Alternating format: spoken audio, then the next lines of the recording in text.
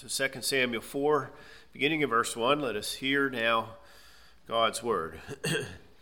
When Saul's son heard that Abner had died in Hebron, he lost heart, and all Israel was troubled.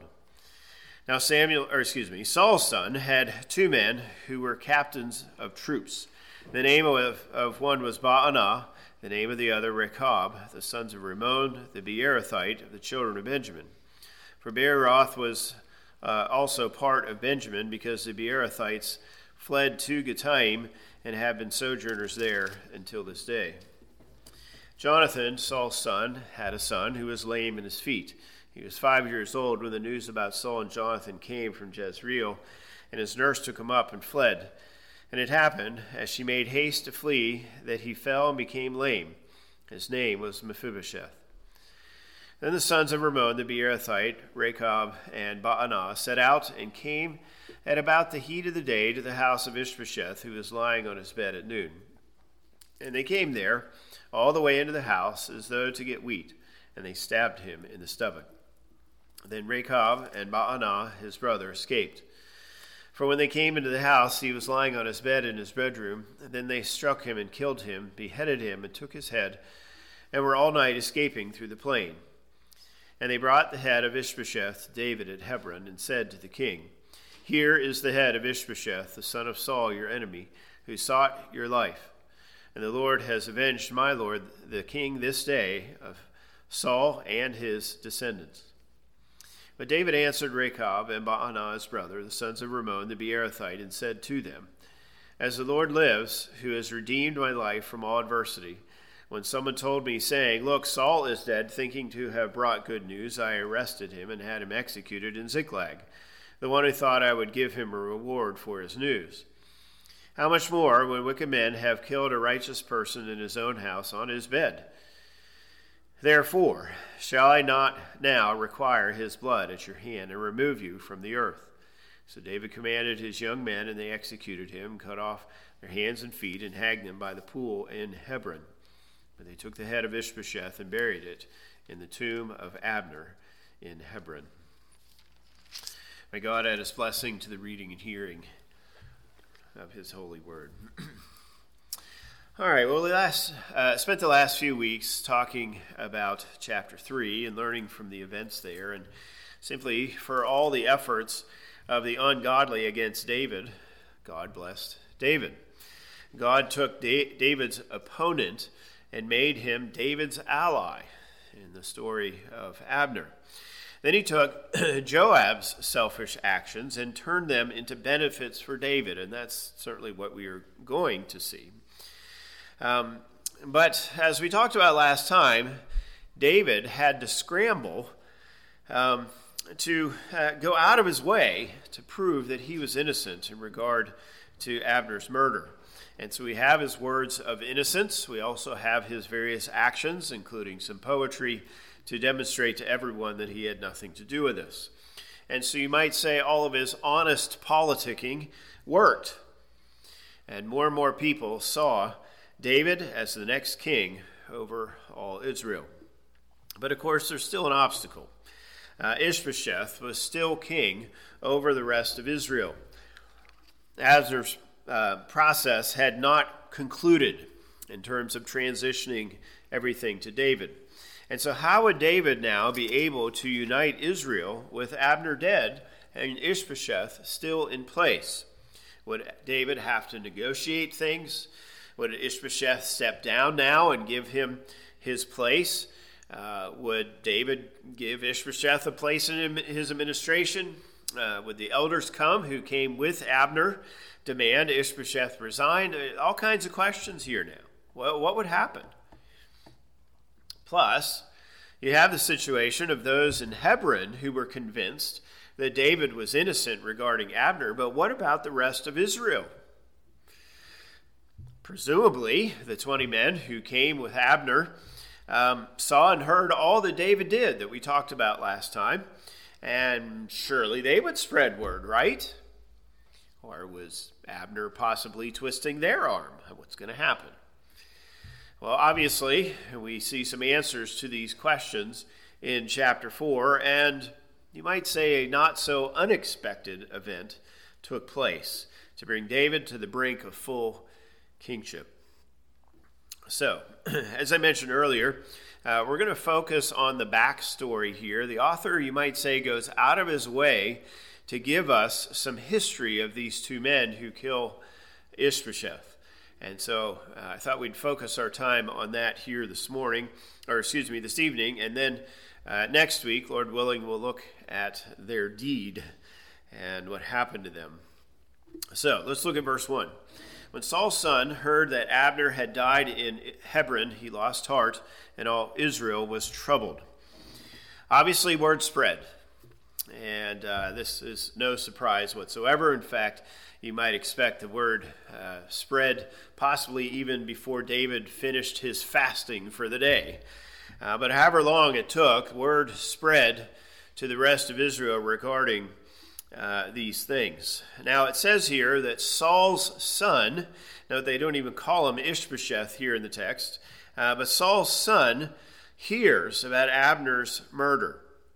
And it says then that his hands dropped, literally, is what the Hebrew says. So, basically, the little strength it takes for us to hold our hands up, he had no strength left. His hands just dropped. And so, note the paraphrase in the New King James, he lost heart. He had no more fight left in him, or something like that. He was demoralized. And since Abner was the real strength behind Ishbosheth, Abner's defection, and now Abner's death, leave Ishbosheth totally powerless. And of course, we've seen this idea in chapters 2 and 3. Presumably, though, Ishbosheth knew that Abner had convinced the other tribes to follow David, even Benjamin. And with the whole situation with Michal and so on, as we saw in the last chapter, would indicate, you would think, that Ishbosheth knew everything that had gone on. But still, what's Ishbosheth going to do? Now that he hears this, is he going to follow through? Is he going to resist? Okay. We see the verse end then by saying that all Israel was troubled. You could translate that word as terrified. Okay. Similar to the passage Eric had us read in Sunday school this morning in Jerusalem when the Magi showed up. Right? Everybody is troubled. What's going on? Now, the rest of chapter 4 is going to deal with the murder of Ishbosheth. But by the time we get to chapter 5, verse 1, this initial terror is gone. Israel's ready to follow David. If you look at that just briefly, right, all the tribes of Israel came to David at Hebron and spoke, and on, right? They anoint him king. So in the meantime here, from chapter 4:1 to 5:1, the initial word that terrified them was mitigated in some way. The word about David's response to Abner's murder must have spread too, but maybe not right away. The murder of Abner advanced quickly, but maybe it took until the 20 men returned or something like that for the rest of Israel to hear everything else. It would make sense that that's the case because bad news usually spreads faster than good news. But again, the text doesn't tell us specifically. But if it is true, then it's possible that these two men murder Ishbosheth in the context of partial knowledge. Maybe after they murder Ishbosheth, then word spread around of what David did and his innocence and so forth. We don't know. Text doesn't tell us specifically, but it's certainly possible. But what is clear is that at some point, the terror caused by Abner's murder is alleviated, and the remaining tribes do trust David and follow after him. But for all the questions, and especially how would Ishbosheth respond, all of them are rendered moot by these two overly zealous men. But as I've said here, the author kind of drags his feet, you might say, before he gets to this real exciting part of the story. And he gives us some of this background. Now, some of us like history and so on. All of us should like history. because it is God's story, as we say. And so let's look a little more at the background that he gives to us. Notice how verse 2 says about Saul's son again. Now Saul's son had two men who were captains of troops. The name of one was Baanah, the name of the other Rechab, the sons of Rimmon, the Beerothite of the children of Benjamin. Now first, notice, in verse 1 it says Saul's son. I believe some of your translations actually say Ishbosheth in verse 1, but it's not actually there in the Hebrew. And again, then we see Saul's son here in verse 2. And then if you look at verse 4, it says Jonathan, Saul's son. Why this Saul's son? 3 times here in just these few verses. What's the author trying to emphasize? Well, I think he's pointing us in this direction. I think it's to recall the original anointed king, Saul, who forfeited a dynasty because of his sin, all the way back in 1 Samuel chapter 13. Remember, he had been ruling for only a couple years when all those events happened, and God told him, all right, you're not going to have anyone from your family sit on the throne and succeed you. And so by saying Saul's son 3 times here, the author's reminding us of that. And so Ishbosheth, one of his sons, and Mephibosheth, his grandson, now factor into the story in this way. And neither one of them should be king. And so, again, I think this threefold emphasis is to remind us of this judgment. All right, now, the author now gives us some of this background. And let me pause and just put it this way. The probably 2 most well-known assassins in our country are known by their full names, right? Lee Harvey Oswald, John Wilkes Booth. We know their full name, and we likely, every one of us in here, probably knows a variety of things about these men. Notice it says here their full name, Baanah and Rechab, sons of Rimmon, the Beerothite, and even the connection to Benjamin there. And then again it says this in verse 5, and then again down in verse 9.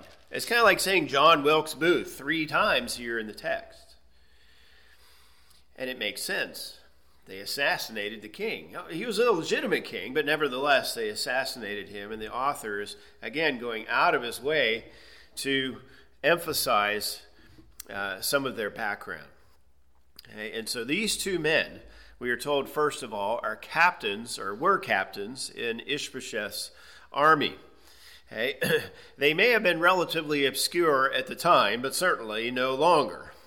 But the fact that they were captains in the army indicate they weren't nobodies. They were leaders in some way. Now, as for their names, as I've said a number of times over the years, names in the Scripture usually have significant meaning, and we see that to some degree here. Baanah means with affliction. Now, does this mean that he was a good warrior and inflicted bad things on the enemy? Rechab means rider, which would suggest that he was a horseman. We don't know for sure, but if we associate it with their work in the military, it would make some sense. Now, as for the sons of Rimmon, Rimmon was a common name. Now, let me briefly trace this a little bit here tonight. Rimmon actually was a place name. If you look at your maps here a moment and you see the land of the 12 tribes, if you look north to the tribe of Zebulun, on this map, Rimmon is actually mentioned there. It's about half a dozen miles north of Nazareth, and of course where Jesus grew up and so on. So you see that place name. And then if you come down south to the tribe of Judah and you see Simeon was within the tribe of Judah, there was another Rimmon town name within the tribe of Simeon. Now, to the one in Zebulun, that was a Levitical city. So one of the 48 cities where they were supposed to teach Israel the things of the Lord. Now, Another Ramon connection takes us all the way up to Damascus. And you'll see Aram on this map. Some of your maps will say Syria. Of course, we have modern-day Syria in the same area. Well, they worshipped a god named Ramon. He was the god of wind, rain, and storm, similar to Baal. So let's turn here, first of all, then, to 2 Kings chapter 5. As we're trying to fill in some of this history, since we're 3,000 years removed, we need to do a little bit more research, if you will, than the people in Israel's day. In 2 Kings chapter 5, you remember the story of Naaman from Syria, or Aram, and that he had leprosy. He couldn't find any healing, so he hears about Elisha and goes to Israel and finds healing there in the Jordan River and so forth. Well, notice Naaman in verse 17 is speaking to Elisha, presumably after his conversion, and he starts to say about sacrificing to Ramon. And note especially verse 18, "Yet in this thing may the Lord pardon your servant when my master goes into the temple of Ramon to worship there, and he leans on my hand, and I bow down in the temple of Ramon. When I bow down in the temple of Ramon, may the Lord please pardon your servant in this thing." So we have this connection with this name, and it was a false god. Let's turn then to Judges chapter 20. This one has more to do with our story and some of the background. You recall in these last few chapters in Judges that the Levite brought his concubine and didn't stop in Jebus, right, where those terrible Gentiles live, and he stops in Benjamin in Gibeah. Remember, Gibeah was Saul's capital city later on, and all kinds of evil things happened there. Well, because of all this, right, Israel fights against Benjamin. And in chapter 20, we see at the end of the chapter these words. Judges 20, verse 43. "They," meaning Israel, "surrounded the Benjamites, chased them, and easily trampled them down as far as the front of Gibeah toward the east. And 18,000 men of Benjamin fell. All these were men of valor. And then they turned and fled toward the wilderness to the rock of Ramon. And they cut down 5,000 of them on the highways. And they pursued them relentlessly up to Gidom and killed 2,000 of them. So all who fell of Benjamin that day were 25,000 men who drew the sword. All these were men of valor. But 600 men in turn and fled toward the wilderness to the rock of Ramon and stayed at the rock of Ramon for 4 months." Hey, they still fight, and as we get into chapter 21, eventually Israel says, "Hey, wait, we've gone too far here." And remember, they go steal women from one tribe to give to Benjamin, the remaining Benjamites, these 400. And if you look at chapter 21, verse 13, then the whole congregation sent word to the children of Benjamin who were at the rock of Ramon and announced peace to them. All right. The connections here seem to be what the author is driving at, some of this background. Now, as for the name Ramon, it means pomegranate. And this is likely why there were different towns in Israel called Pomegranate, because you remember even all the way back in Numbers, when they came to inspect the land, they didn't just go back with a bunch of grapes. They went back with pomegranates, with figs, with other things. And, of course, only Joshua and Caleb said, "Let's go take the land." But pomegranates were common. In fact, if I read just briefly, this is 1 Samuel 14 in verse 2. This is when Jonathan and his armor-bearer went to fight against the Philistines. And it says in verse 2, "Saul was sitting in the outskirts of Gibeah under a pomegranate tree."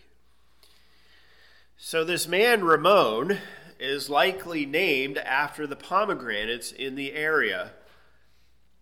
Okay. Probably not the god Ramon, though I suppose that's possible. It is more likely this connection with pomegranates and the connection with Benjamin and this fight and so on and so forth, this rock. Remember, just briefly also, the priest's garment had pomegranates on the bottom, and the temple had pomegranates carved into the pillars and so on.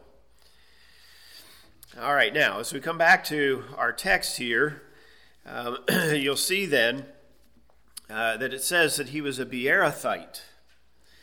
Now, Be'er in Hebrew refers to a well. Be'eroth is the plural form here, so it's referring to a place with multiple wells. I was reading just this morning in Exodus. Remember when they came to the bitter waters and Moses threw the branch in and it healed the waters and such. And then it says they came to Elim with all kinds of wells and palm trees and so on. So Beeroth may not have had 12 wells, but it certainly had multiple wells. And so there is this connection here in this way. And if you look in your map again, you see in the tribe of Benjamin, you see where Bethel is. Well, Beeroth was toward Bethel. It's roughly 9 miles north of Jerusalem. So now let's make this historical connection. Again, since we're so many years removed, we tend not to make these associations. If you turn to Joshua chapter 9, Joshua 9, you remember this is, of course, when Joshua brought Israel in, and they were successful in Jericho, not so much in Ai, at least right away. And then remember the story of the Gibeonites, and how the Gibeonites pretended to be from far away, and they deceived Joshua. Joshua didn't seek the Lord. They made a covenant, and so on. And in verse 17 here in Joshua 9, this is where, verse 16 is when they find out about it.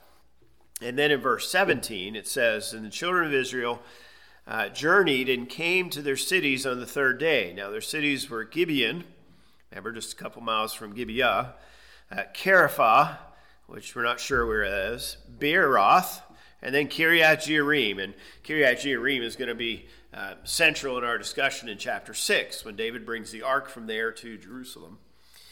Well, these were the 4 key cities of the Gibeonites. And I'll just read this one, Joshua 18, verse 25. It says, "The cities that were given to the tribe of Benjamin, Gibeon, Ramah, Beeroth." So, again, the author wants us to pay attention to these things. Why else would he make mention of it? Well, he is wanting to make clear that Ramon and his sons were Benjamites, not Gibeonites. Even though they were from Beeroth, they were Benjamites. Again, as you look there at verse 3, of the children of Benjamin, even though they were living with Gibeonites. So a fellow Israelite killed Ishbosheth. All right, now how does the rest of the verse, note the parenthesis here, for Beeroth was part of Benjamin. Okay, just showed you that. Because the Beerothites fled to Gittaim and have been sojourners there until this day. Now, how in the world does that fit? What's going on? Lots of questions here. When did it happen? Why did it happen? Where is Gittaim? And so on. The problem here with verse 3 is there is no other passage that clearly tells us. So as you would expect, there are various guesses that have been made over the centuries, and 2 in particular. First of all, some say that this event with the murder of Ishbosheth is why the Beerothites fled to Gittaim. Okay, because Ba'anan, Rechab, murdered Ishbosheth, the whole family and even townspeople fled to Gittaim to escape further payback. Remember what happened in Judges? Okay, they don't want that to happen again. Now, the challenge here is, of course, many. There are actually many challenges, but where is Gittaim? We don't know. But it can refer to Gath in Philistia. Presumably, there was nowhere safe to go in Israel, so they fled to Philistia, like David did at the end of 1 Samuel. Okay. Now, the author then tells us, right, they've been there until this day. Maybe that's the time of Gad or Nathan or whoever wrote this. Maybe somebody added that line in later. But whatever the case, they fled and they're still there. So that's the first option. And you might say that's nice and clean and so on. The other option takes us back to some more history.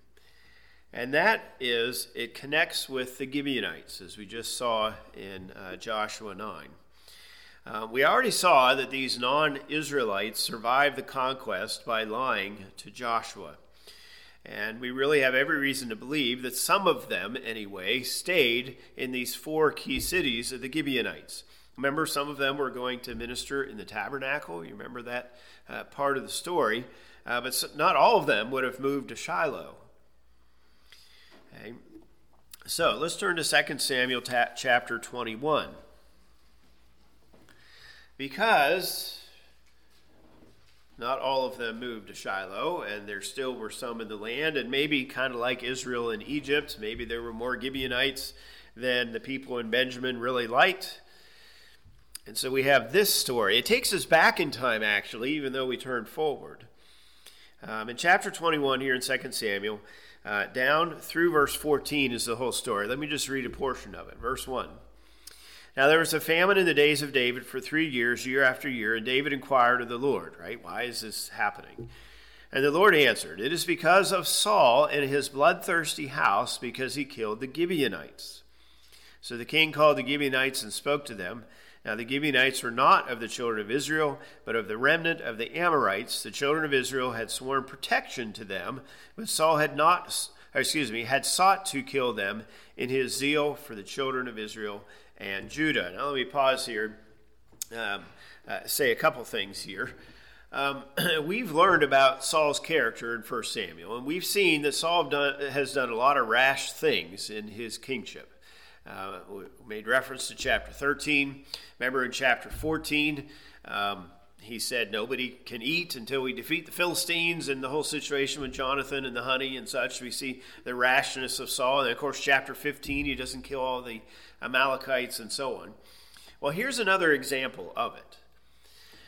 Saul probably is thinking something along the lines of, well, I'm going to make a name for myself, and I'm going to get rid of all the rest of the Canaanites in the land. And let's start with the Gibeonites. You know, they just live right down the road from me. So let's just get rid of them, and I'll look good. It'll help me in the polls or something to that effect. And so he kills off the Gibeonites. Whatever his motivations were, something like this certainly makes some sense. And so now, many years later, they come to David and they want justice. And now it continues, right? Verse 3, what do you want? Verse 4, we don't want money. We don't want you to kill anybody else in Israel. But verse 5, let's kill some of the descendants of Saul, just like he killed our family. And so David does. Verse 7, not Mephibosheth, but some of the others.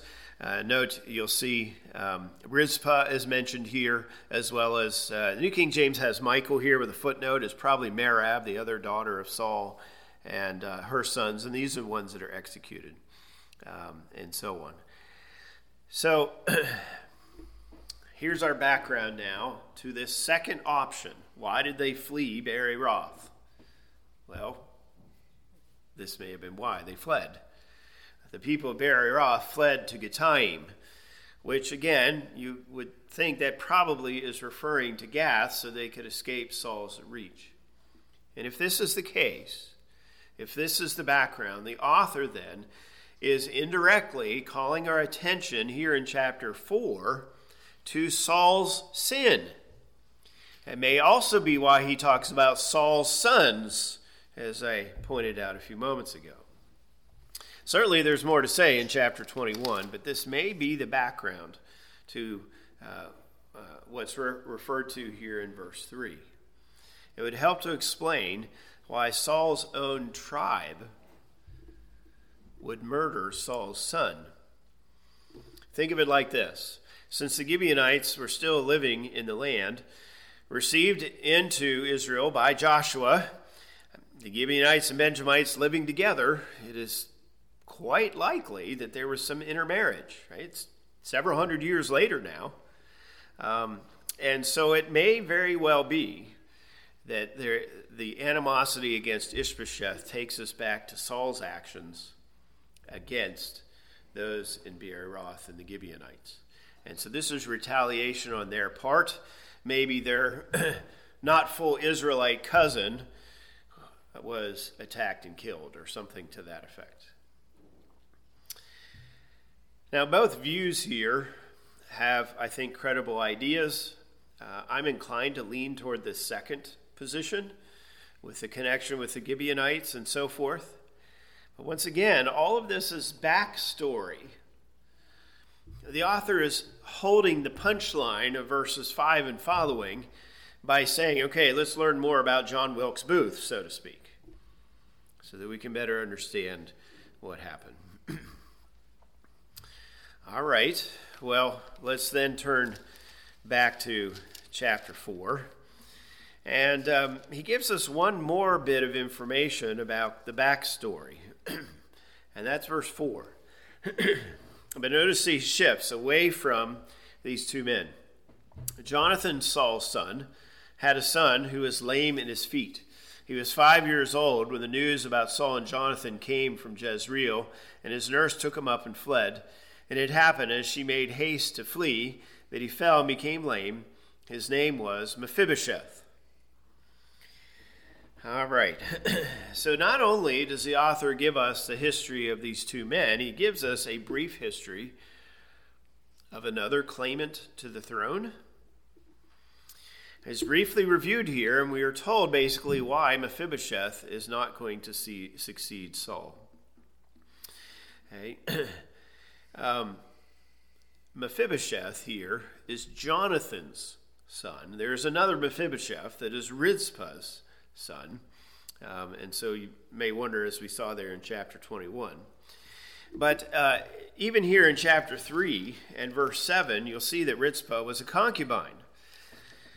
So think of this in this way, right? You are adamantly convinced that a descendant of Saul should sit on the throne.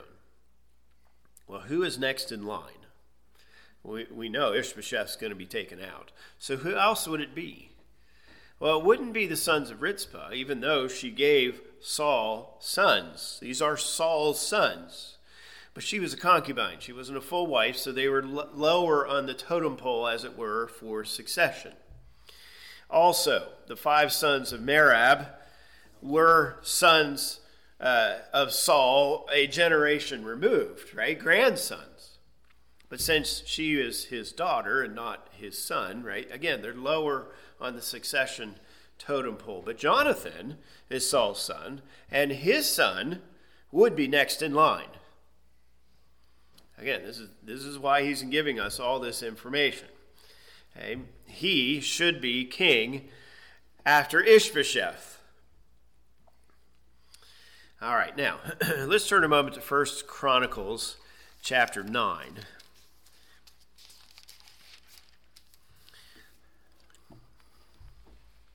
Okay. Let me give you just a brief other thought here as you're turning there. 1 Chronicles 9. You remember the discussion that was had regarding Barack Obama's heritage when he was first elected president? Of course, everybody said that was conspiracy and craziness and so on. But I mean, it's that kind of thing. You know, there has to be a legitimate, in our case, age and birthplace and so forth in terms of being president. Same idea here. All right, now, if you look here at the end of the chapter, 1 Chronicles 9, let's pick up in verse 39. Here we see some of the line. Ner begot Kish, Kish begot Saul. Saul begot, notice, Jonathan, Malchishua, Abinadab, and Eshbaal. Remember, Eshbaal is the same as Ishbosheth. And then it says, the son of Jonathan was Meribal, okay, and that's the same as Mephibosheth. And then notice how it continues. Meribal begot Micah and had these sons, and so on and so forth. Notice it doesn't say anything about any other sons of Jonathan. Doesn't say anything about sons of Malchishua, or anything about sons of Abinadab, or about any sons of Ishbosheth. Is it possible then that Saul only had one, if you will, full grandson? Right? We've got Rizpah and all that, and we have Merab and so on. But in terms of his sons, they only begot one son, and that is Meribal or Mephibosheth. So again, as we're dealing this question of succession, and you want a legitimate succession, here's some of the background to it. So let's talk a little bit about Merib-Baal and Mephibosheth. I mentioned a little bit ago about the meaning of names. Let's do that again here. Merib-Baal obviously has the name Baal in it, and it could refer to Baal, the false god. But Baal, or Baal in Hebrew, means master or lord, so it doesn't have to refer to the false god. And I have a hard time believing that Jonathan would name his son after a false god. So I think it is more likely that Baal here is referring to master or lord. And so the meaning of his name then is, my master is my advocate, or something to that effect. The master here of Jonathan is, or was, Saul, his father, right? His king. His king is his father, and he is Jonathan's master, and so he names his son, right? My master is my advocate, and so on. Now, remember, as I mentioned a moment ago, that Eshbaal is the other name for Ishbosheth. Same idea, though it's maybe more possible that Saul would name his son after a false god. I still think it's the same thought here. The man of Baal is the man of my master, referring to himself, you could say. A man from me, Saul is saying. I am the master, right? And so for both of these boys, there's a reference to Saul. But for both boys, their names also have changed to Ishbosheth and Mephibosheth. And you might remember Ishbosheth, that name means man of shame. And now Mephibosheth, you have the same ending, right? Means something along the lines from the mouth of the shame, or possibly from the mouth of the shameful thing. Both boys had their names changed, or at least given this other name, because both of their fathers were killed in battle by the Philistines. Both of them were filled with shame. And Mephibosheth has the added shame of being lame. And so our connections in this way are these. Well, let's come back to the point.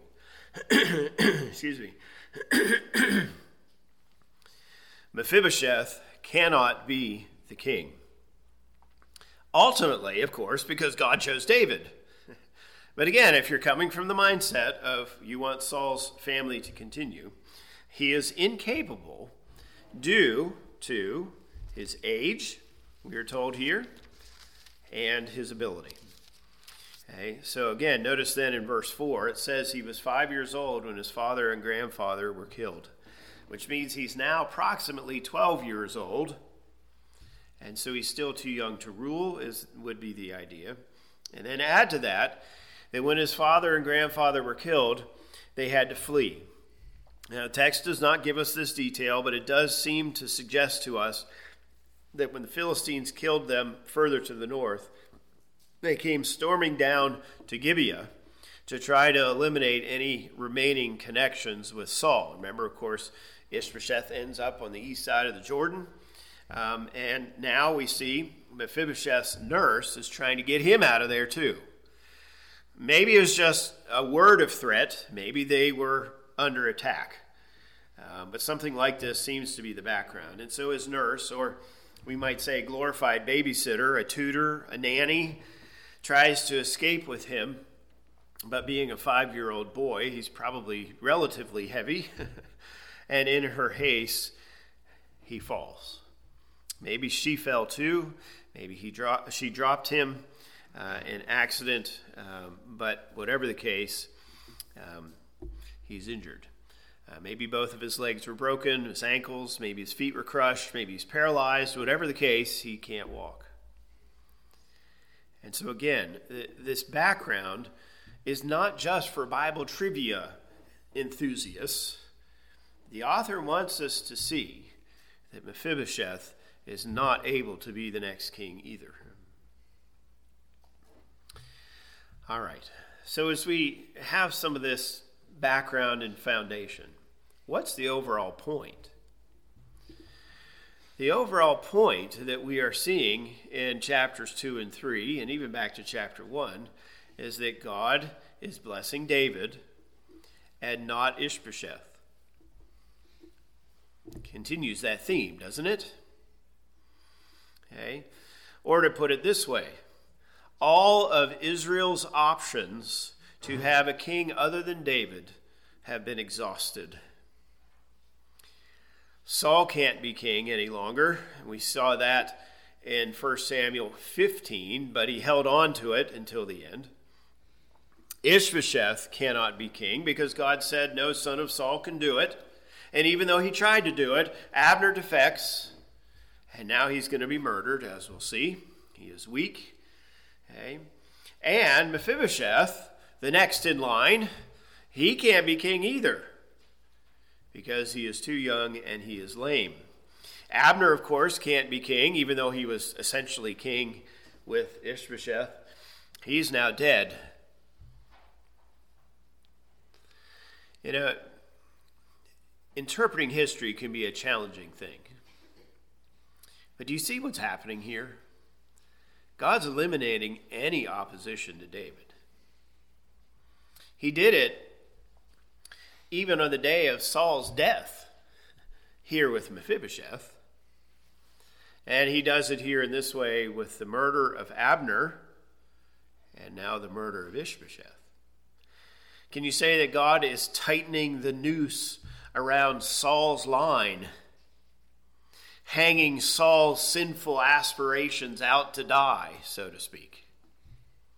God said, no son of Saul will ever sit on the throne. Well, that's happening. And the better you know the history, the better you will see some of these points.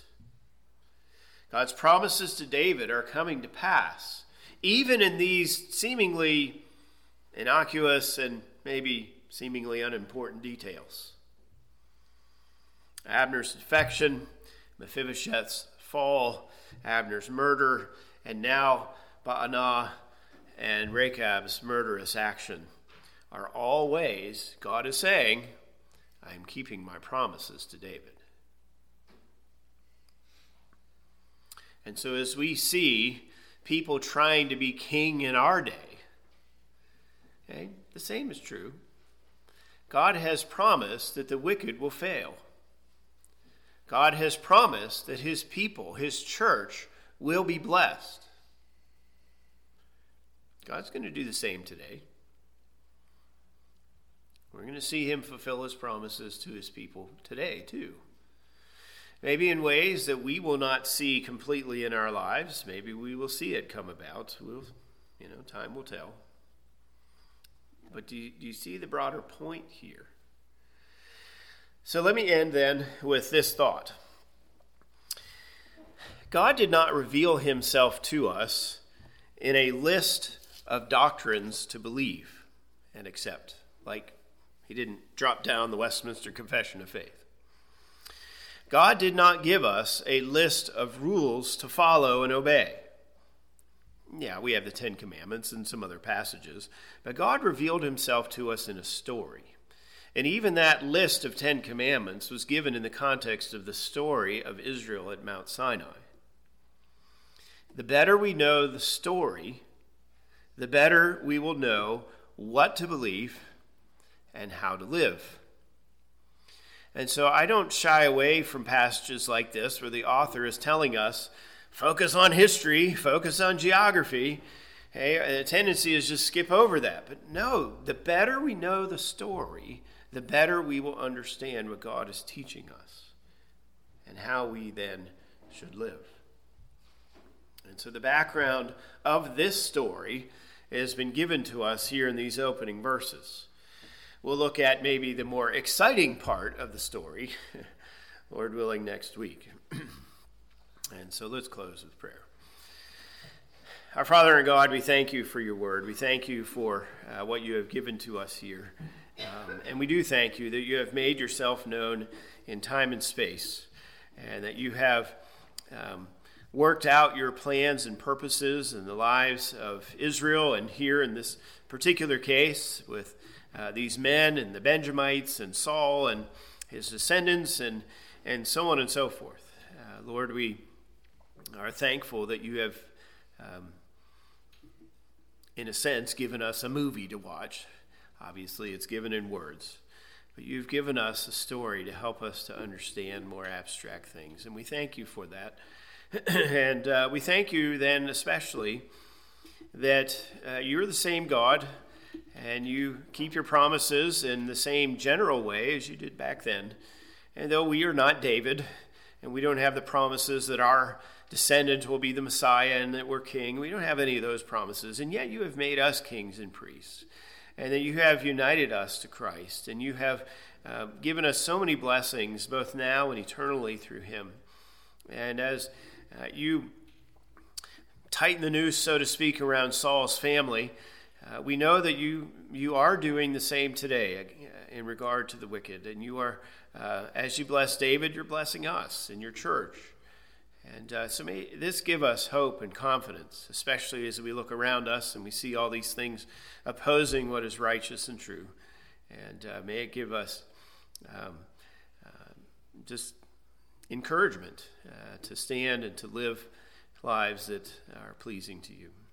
And so we pray all these things then in Jesus' name. Amen.